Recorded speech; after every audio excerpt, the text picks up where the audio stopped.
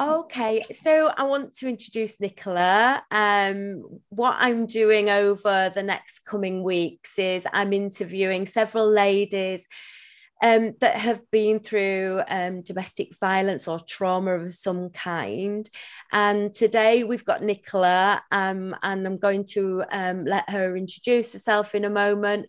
But I'm doing this with the ladies because I just think it's so important that we raise awareness of domestic violence. And October is Domestic Violence Awareness Month. And I think the more ladies that come forward and talk about their experiences and how they got through it and survived, I think, we can get it out there and help other ladies that maybe are still living in fear and, still with abusive partners. So, Nicola, hi, thank you so, so much for coming and wanting to share your story to just help other women that may have been through trauma and domestic violence. So, yeah, if you want to introduce yourself. Well, I'm Nicola. I'm a creative, so that's what I do a lot of kind of creative stuff for my business. But I'm also a reenactor, and I was a biker at one point, which is where things started to go downhill. I was coming out of a marriage. This is the thing. It's often when you're very vulnerable, these people spot you and they pick on you, or they kind of see you as prey. So I was coming out of a marriage, and it was a bit. It was okay. He was a nice enough guy. Although when he discovered I was seeing somebody else, there were some threats of violence. So I kind of walked out of my flat with just my keys and the clothes I was wearing and went straight to the police. And then they took me back home. But he was never physically violent to me. So, of course, I was very vulnerable at that point anyway. And I thought, okay, I want to try something different, try, something a bit more exciting and, just make a new life for myself. And I got involved with a bikers club because I always wanted to ride a motorbike, and I kind of saw this club, and I went to a party with this particular group, and I met this chap there, and I thought, oh, he looks nice, all this sort of thing. I won't go into details, but he kind of did it for me, as it were, and then went away from that party, didn't think anything of it, and 6 months later I saw there was an advert for another party by this group, so I went along, and this guy was at the door, and I thought, I remember him, he was really nice. And he sort of smiled at me, and when we went, because he was running the whole thing, so he was managing everything, and he was going around talking to people, and he was chatting, and seemed very friendly and everything. And I thought, was it a biker gathering then, Nicola? It was a biker party, yeah. Okay. But it was in a pub, so it was kind of open, Right, okay. And it was kind of like he kept coming back to me during the evening. I thought, this is interesting. I'm in here, but I was sort of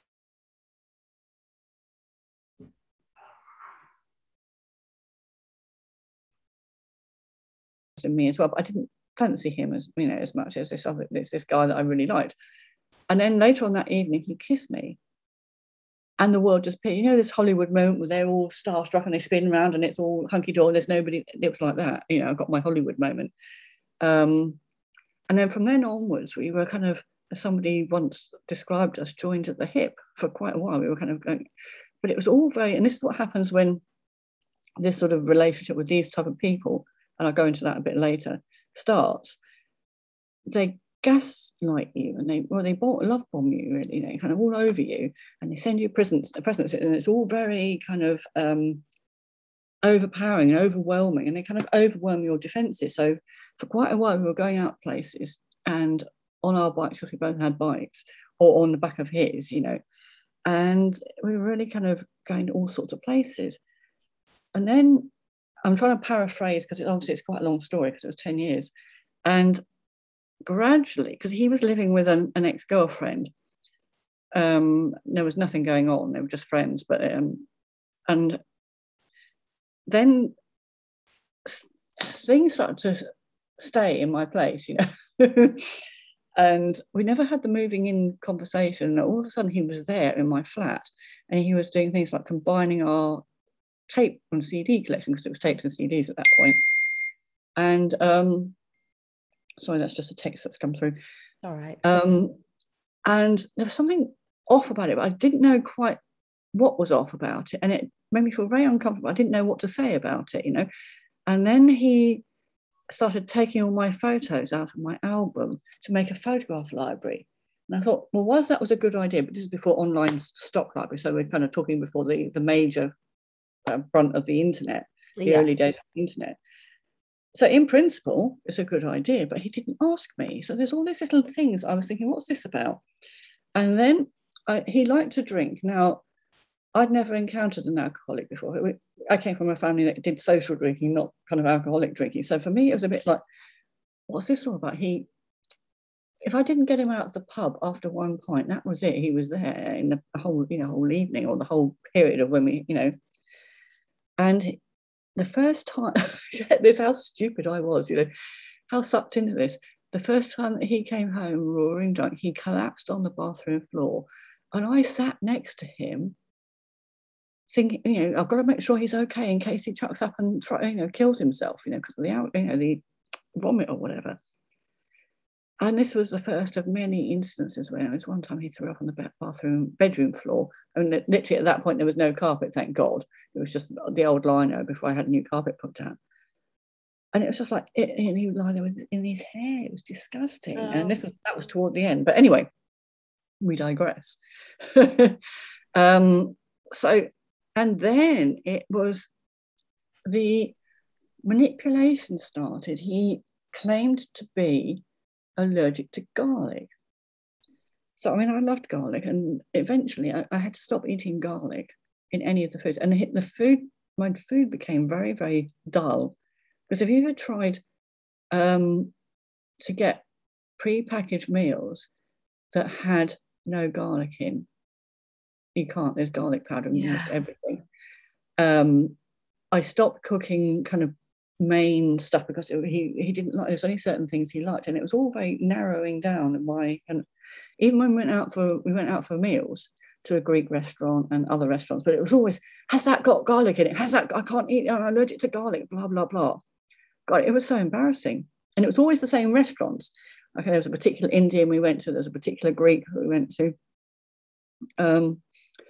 So over that period, at first it was very, very, lovely. I'm talking about a couple of years now, but it then got into more manipulation and more psychological manipulation, what they call the coercive act and all that sort of stuff. It was like you didn't know what mood he was going to be in when he came home from the pub. Was he going to be laughing drunk? Was he going to be maudlin drunk? Was he going to be violent drunk?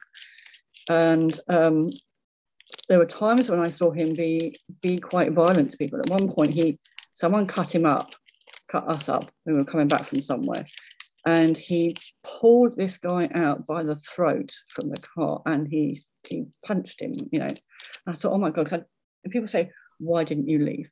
This is the thing people always say. What? Because you're bloody terrified. That's why. Because you think it's going to. This is the way the perceived violence is done. It's done to make you feel, it could be you next. There was only one time he ever did hit me. I do think that was an accident. He was demonstrating something to somebody, you do this, and he went back like that, and I happened to be behind him, and it clonked me on the jaw, and I was crying, oh, he hit me. And the people we were with was going, are you all right? And they asked me subtly outside the conversation, did he really hit you? I said, I don't think it was deliberate. I think they must have been quite concerned. But then, over those years, it got worse and worse. The drinking, he supposedly gave up, but then he started again. He supposedly went to Al-Anon. And then he get this, he came out, oh, they moved the meeting, I couldn't find it. And what a load of rubbish. And so I'm paraphrasing quite a lot, because there's a lot that I could go into more if you wanted. But eventually it got to, after about 5 years, I thought, I can't take this. But I was scared to leave. I was actually scared to leave the relationship because of his reaction. So I kind of carried on with it, and it got worse and worse. He stopped working because he suddenly realised, because I'm a designer, at that point I was earning quite a lot of money per week. He suddenly realised that this was a cash cow. I was a cash cow, basically. So he stopped working. He started to do digital stuff. This was in the early days of digital. And we were working on this project for what we hoped would be a client. It was going to be a digital postcard. So I paid for it to be printed, and he was supposed to be doing all the mechanics of it. And because he was so useless, I don't want to swear, but he messed it up. You can imagine what word I want to use. Yeah. And when it came back, it didn't work. And I sat in the car and I cried, or minibus, I should say. We had a minibus. I sat in because it was just like £1,200 down the pan because he was just sucking me dry. And I was paying the rent, I was paying the bills, I was keeping him. And then he was supposed to be getting a job. And for 4 years, he sat on his backside and did it all. Really, if I'm allowed to say that. Yeah, definitely. Without a doubt. And then there was one particular time he was a dispatch rider at one point, well, several times, but he was a very erratic bus dispatch rider. And sometimes the bike would fail. And one time it failed at the M25. So he rang me, said, I'm having to push the bike from the M25. Now, get this, me, being the loving, supporting partner that I am, had a bath running for him. I kept it running for all that time it took him to push it back from the M25. I kept it, water boiling on the kitchen, the cooker, poured it in, and there's steam coming off it. And then when he walked in the door, literally steam coming off him, I'm too hot for a FF bath. You should bloody realise that. All this and stuff, really quite fun. And then there was another time where we had some altercation, which I don't know what it was. And he threw a cup of tea at me. And there was this tea stain across the ceiling. And my friends would say to me, Nicola, why have you got a tea stain on the ceiling? I said, well, you ask him. But they never did. And there was another time, this was in the early days of the relationship.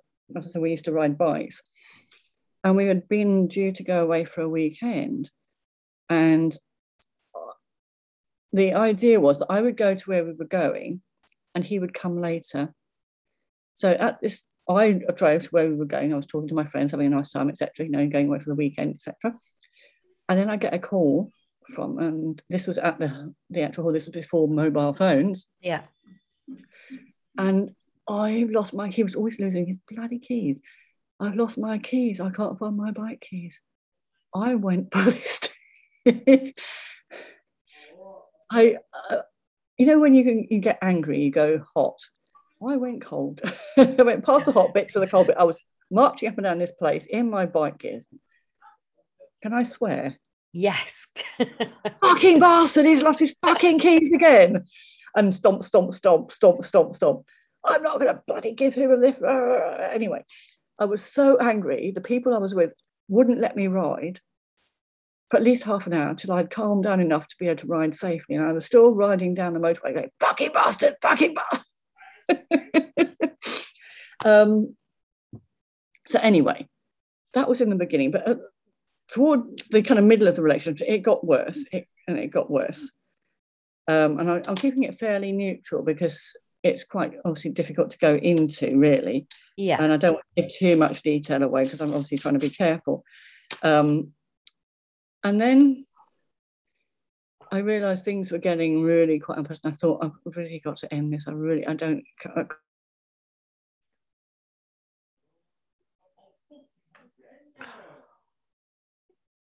When it was, I thought, well, okay, I shall tell him this bank holiday weekend, I shall tell him on Saturday that I want a trial separation. And this time I didn't realise what he was.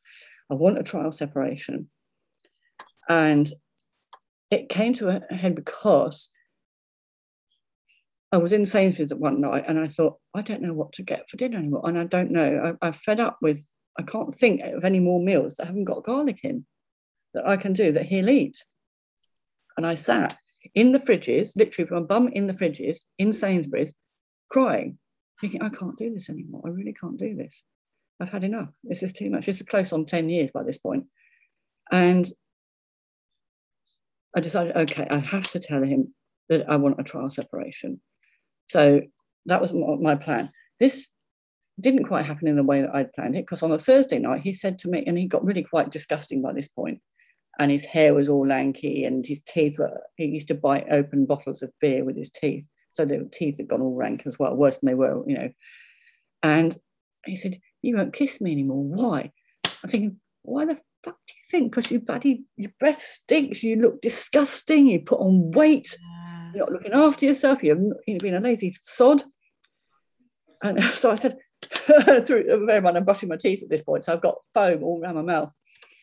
I said, because I want a bloody trial separation. And the look on his face was like, oh my God. So it's then, your flat. So how it's my flat? Yes, it's a housing association flat. How did you get him to leave then? How did that happen? The story doesn't end here.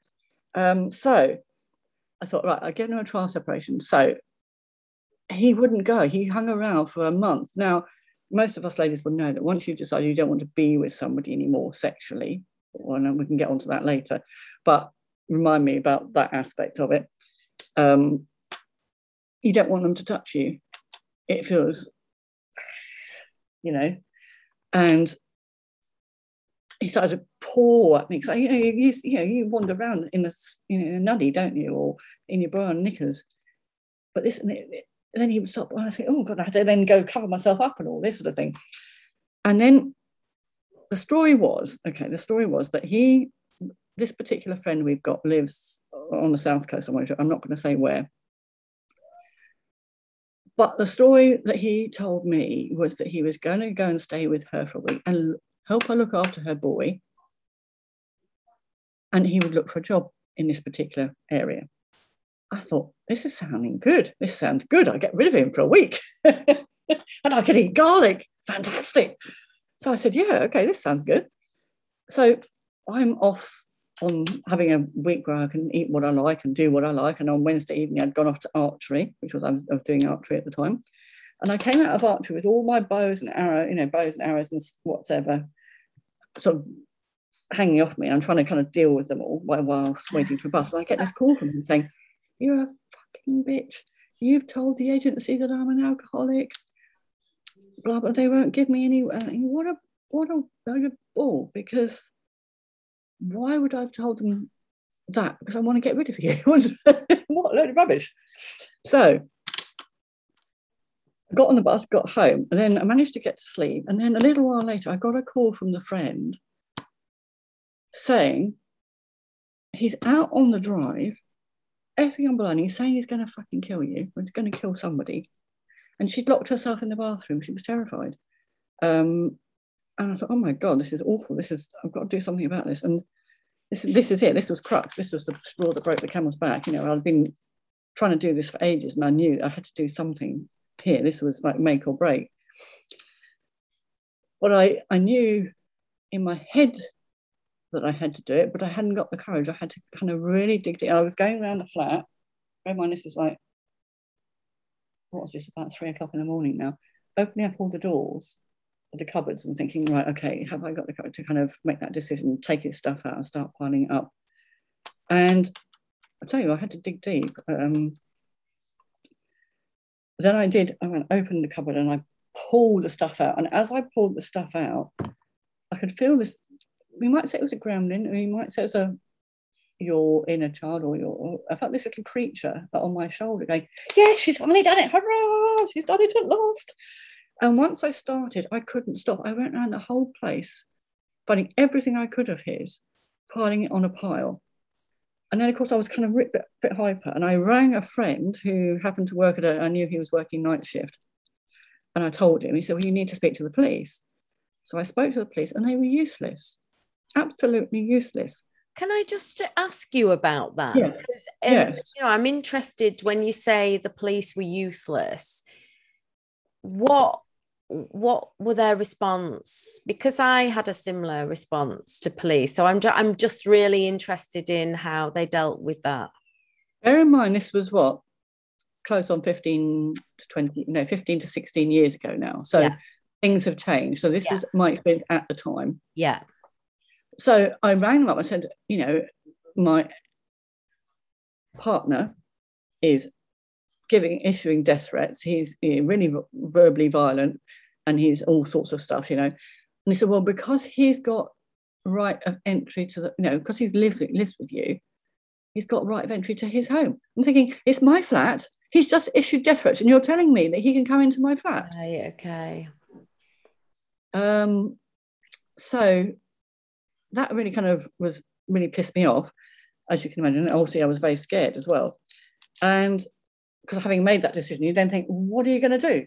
Is he going to come after me? Is he going to do God knows what to me? If he's issuing death threats, is he going to try and kill me? Because he, like I said, he'd never physically hit me except for that one time, which I still think was an accident, or I do think it was an accident, or if he knew I was there, he did it so it looked like an accident. So where was I? Oh yes, the police. So then I rang. I happened to find a solicitor, and I rang, made an appointment, and went to see him.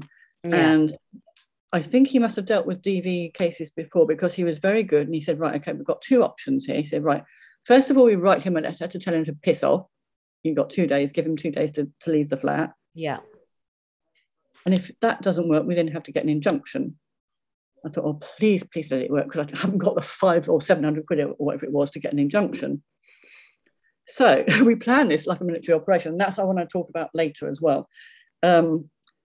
So can you remind me of these points when I can come back? Yeah. So bear in mind, this is Wednesday night to Thursday morning, okay? Was it Wednesday? No. Yeah, it was Wednesday night was archery. So this is now Thursday morning, right, kind of 10, 11 o'clock. So he planned this operation. So he wrote a letter, first class, and he put it in the post that day to get there the next day. And we knew what time my ex was coming back, roughly, from wherever he'd gone. And this letter was to arrive telling him that he'd got 2 days to leave. Otherwise, we were going to take legal action. Yeah. And the solicitor advised I go and stay with my parents, which I did. And then I tried to get some male friends to come with me on the Sunday to get back into the flat. Would they come? No, not a single man stepped up to the plate. I ended up going with a girlfriend, then girlfriend. We're not friends now, but at the time she was a friend. And the two of us, we walked up to the flat door, and we were both, can I say shitting myself? Yeah. Yes, yeah. We were both shitting ourselves. I've never been so terrified. And I put the key in the door, turned the key, and then pushed the door open, and there was music playing. I thought, fuck, we've got a fight on our hands. And that was really scary. But I walked into the flat, looked around and went round, but he had gone. But the place was a tip. He had basically more or less, I wouldn't say trashed it, but it was in a bit of a state. There was half-eaten food everywhere. The heating was on, the music was on full blast. There was piles of stuff everywhere. First thing she did was call the locksmith. We could change the locks, and then we went around with bin bags, picking everything, putting it into bin bags and stuff like that. The initial first sweep. But I was numb. I felt kind of empty, I suppose, because I'd had all this violence, perceived violence and threat hanging over me. And then there was the relief that he'd gone, but then what now, So anyway, she made me a cup of tea, and I sat there being a bit numb, and then we kind of started talking and whatever. And then I kind of got into the getting on with my new life, partner free. What was the start of that? When you say getting into my new life, what was the first thing that you did? Because I remember specifically what my first thing that I did was journal and start journaling, which helped me on it was one of the processes I used. Well, at this particular point, I didn't do anything like that because things were still normal. To me, that was still a normal breakup, okay, even though I'd had to get a solicitor. Yeah. And I will go, it's where it gets really kind of confusing now, but I do have a very strong memory, and I deliberately made this memory at the time, thinking, right, okay, I can remember coming from where I worked down to the main road, wherever it was I worked, and thinking, this is the first day of my new life. And I made a conscious decision to remember that. I can't remember all the details now, but I remember remembering it, making myself remember it. This is the start of my new life. Yeah. So anyway, I was doing the getting over the boyfriend business, and this was for about a month, and I would be going through, I'd be clearing stuff up, and I'd find stuff, including the most horrific porn on my computer in every single bloody file I had to go through the computer files. Bear in mind, I had a PC at the time. So every single folder I could find, I had to go through and delete porn, not kiddie porn, I hasten to add, but nasty porn. Yeah. The rough stuff, which was pretty unpleasant. And various other just bits of like old dressing gown. I got a new bed from, I was in the archery club, as I said, and I got some people from the archery club who gave me a new double bed, but which of course that meant getting rid of the old double bed, because I didn't want to sleep on that anymore, apart from the fact that he was gross by this point. He was really kind of gross, and I couldn't face sleeping in it. So I said to them, so we're bringing the bed round tonight. I said, great. I said, bring an axe. And they turned up with 2 hammers. I said, where's the axe? They said, we thought it was better not to bring the axe. Oh, okay. And I smashed the bed to pieces with the hammers. And I said, do you feel better now? I said, yes, I do. Thank you. So that helped, I must say. That smashing things to pieces did help. Yeah, but it's your emotion, isn't it? That and it's that relief, I guess, of not being there. But it's the final thing, isn't it? No, but it's no. This still carries on. This story is still going on, Amanda. So, as I said, I was doing the getting over the boyfriend business. Starting to kind of go out again and all this sort of thing. But I wasn't drinking because he was an alcoholic. He would drink drive, and he would drink drive without insurance and without tax. And I got to the stage where I couldn't bear this anymore, and I had to remain sober in case, because I couldn't go out with him anymore. We just had to stop. I stopped going out and I stopped drinking. I barely drink now, not deliberately, because it's a habit now that I barely drink. I don't need it, and I don't want it either, because it reminds me too much of him. But anyway, so where was I? Oh yes, getting over the boyfriend. So I'd find all these odds and sods, and then this is where things went really pear-shaped. About a month after we broke up, his ex-girlfriend that he'd been, the one that he stayed with before he met me, she rang me up, because we used to be friends, and not close friends, but we'd go away on holiday together and stuff, and occasionally we'd go over to her flat and whatever. Yeah. She was a bit childish. She's very kind of innocent, childlike, very silly, kind of frippy, kind of. But anyway, that's beside the point. Well, she rang me up and she said, have you seen him recently? And I went, no. Why would I have seen him? Because I'd broken up with him and I threw him out. She said, well, because she had this cottage in Wales, and she had basically said, I've let him use the cottage, and the cleaner's gone round, and there's nobody there, and the front door's open and all the windows are open. I said, no, I haven't seen him. She said, this is where things came apart for me. She said, I was so sorry to see what he looked like. He'd put on so much weight. He looked just like his mother. I said, his mother's dead. Oh, no, she's not. She lives in Wales. Yeah, you can close the door, Amanda. Yeah, Amanda had her mouth open there. I certainly did. Yeah, wow.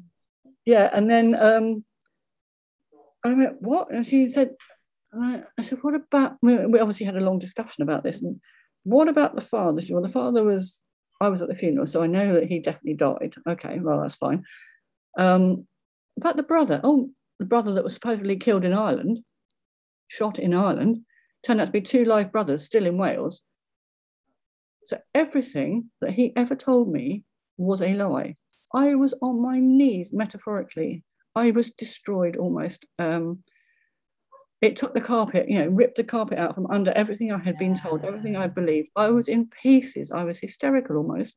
Didn't know who I was. I rang up the doctor in kind of bawling my eyes out, told him, because he's a doctor I'd known since I was a child. So he kind of tried to sort of talk me down, and I managed to get 6 sessions of counselling from a psychotherapist. And it was through this psychotherapist I found out what he was. And she said to me, did he do, or did he say this, this, this, this, this? And I'm going, yes, yes, no, maybe, yes, yes, yes, yes. He's a psychopath, she said. And I went, what? She said, yeah, he's a psychopath. So this actually enabled me it validated what my experience was. Until I'd had this comment, I didn't know what I was experiencing. And if anybody else is experiencing all this weird behavior, the gaslighting, the love bombing, the mood swings, the being charming, the manipulation, it's obviously, I'm not a medical person, but it's very likely that you're dating a sociopath or a psychopath. And or a narcissist. Or a narcissist. Get out now. Get out now while you still can. So anyway, she told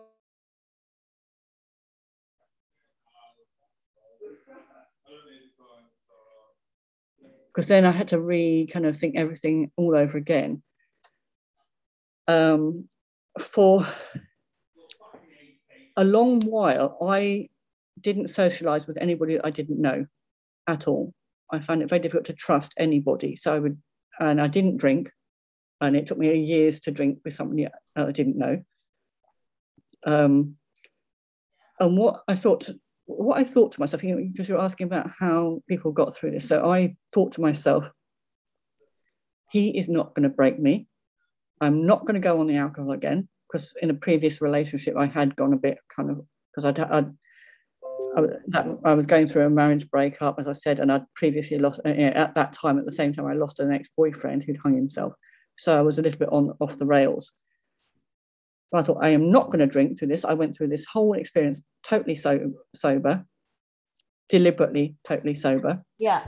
And I will also say, if anybody is out there and is going through something, please, please don't drink if you can get away with it, because these people, and I talk about this in my book, you're now in a situation where you're in a battle situation, where you are fighting a battle game where you're trying to survive, and you're fighting against a master manipulator, and you need your wits about you. So if you can get away with not drinking, please, please don't drink. It means you're more aware, and you're more able to cope with their shit that they throw at you. Anyway, I think you're right as well, because you're not in the right mindset to deal with something like that. If you're out, if you're drinking, you're coming from, it's a depressant anyway as well, which doesn't, it's not going to make you feel any better. It's just going to make you feel worse in the first instance. Yeah. But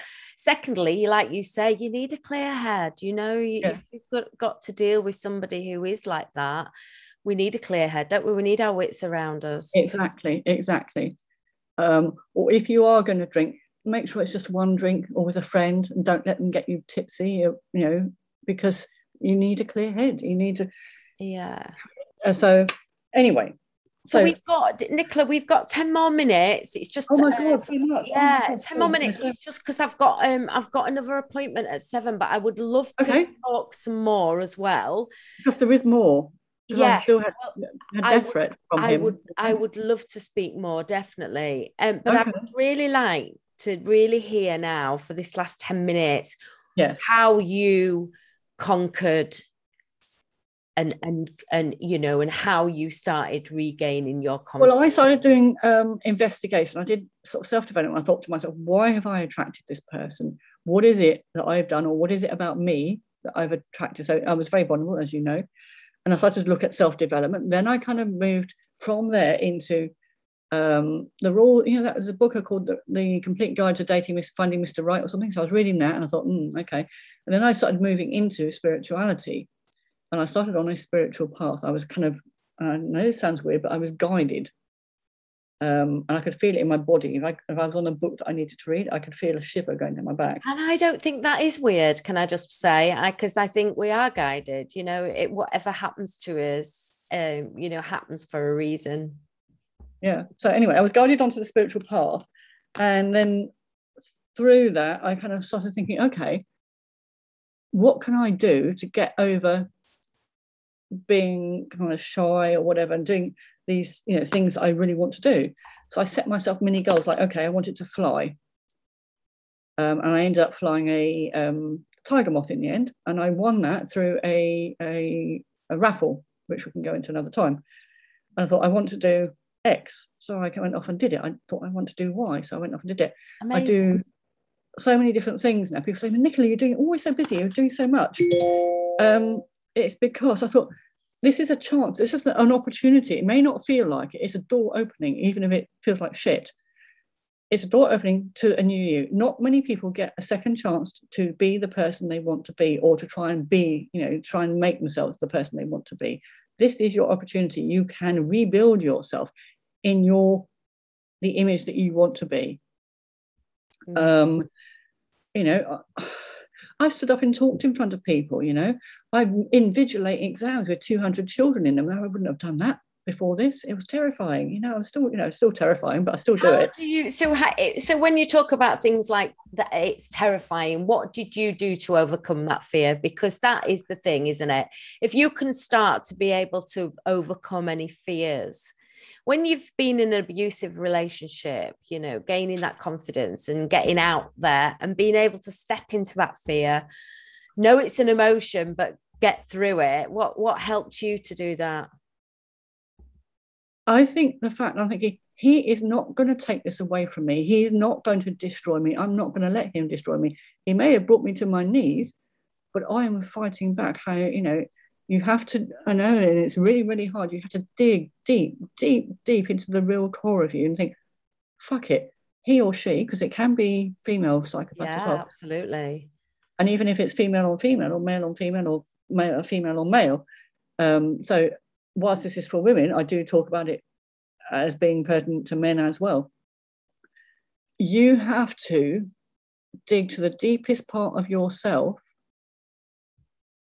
that you may not have gone to before, and find that core of you that is in there that you haven't let out before, and go, okay, I won't say necessarily I love you, because I haven't quite got to that stage really, but you have to think, okay, I'm doing this for you, and I'm not going to let this person destroy me. Why? I was horrendously in debt, and we can talk about the debt another time. He encouraged me to get horrendously into debt, and then I had bailiffs knocking at the door and all this sort of stuff, and I won't go into that in more detail. Why should I go bankrupt because of this fucking wanker? Sorry, bastard. And there's more. Have I got time to We've got 8 minutes. I would like, so you're stepping into your fear, you're conquering this. Tell the ladies what you did, what helped. Let's give some ladies out there that need some advice on how to get over these, that are still. When you plan your escape, I will say this now, this is maybe not getting over the fear. This is, okay, you want to escape. When you plan your escape, do not tell anyone. Not anyone, not even your best friend, not your children, not anyone. So you take your advice, but then you plan it like a military campaign. You do not tell anybody what you're doing, because they can triangulate, and they can they pay one person off another. So if you happen to let slip to your children that we're going away for the seaside, the seaside or something, don't give them any leeway. As I said before, you are now in a battle campaign, and you've got to make sure that you're the winner. But what did you do? What techniques, Nicola, do you use for you to help you? There is a very good one. Okay, there's a site that I called lovefraud.com. Love for all. Lovefraud.com. So how are you spelling that? Spell that for LOVEFRAUD.com. Set up by a lady called Donna Anderson. Oh, Love Fraud.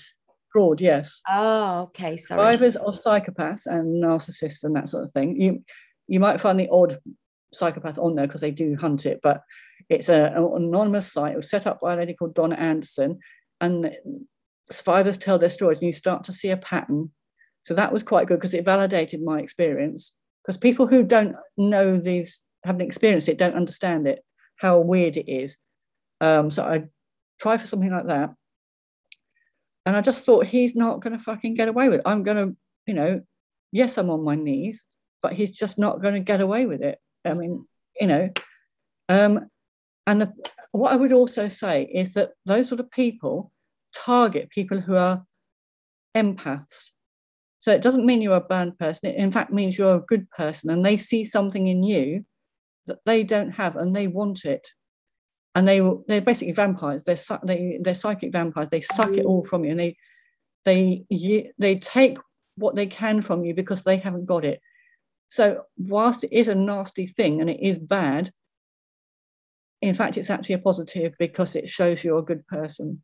Empaths, yeah, and I'm an empath as well, Nicola, and you're so right. You know, they do spot us a mile away, unfortunately. They do, yeah. Yes.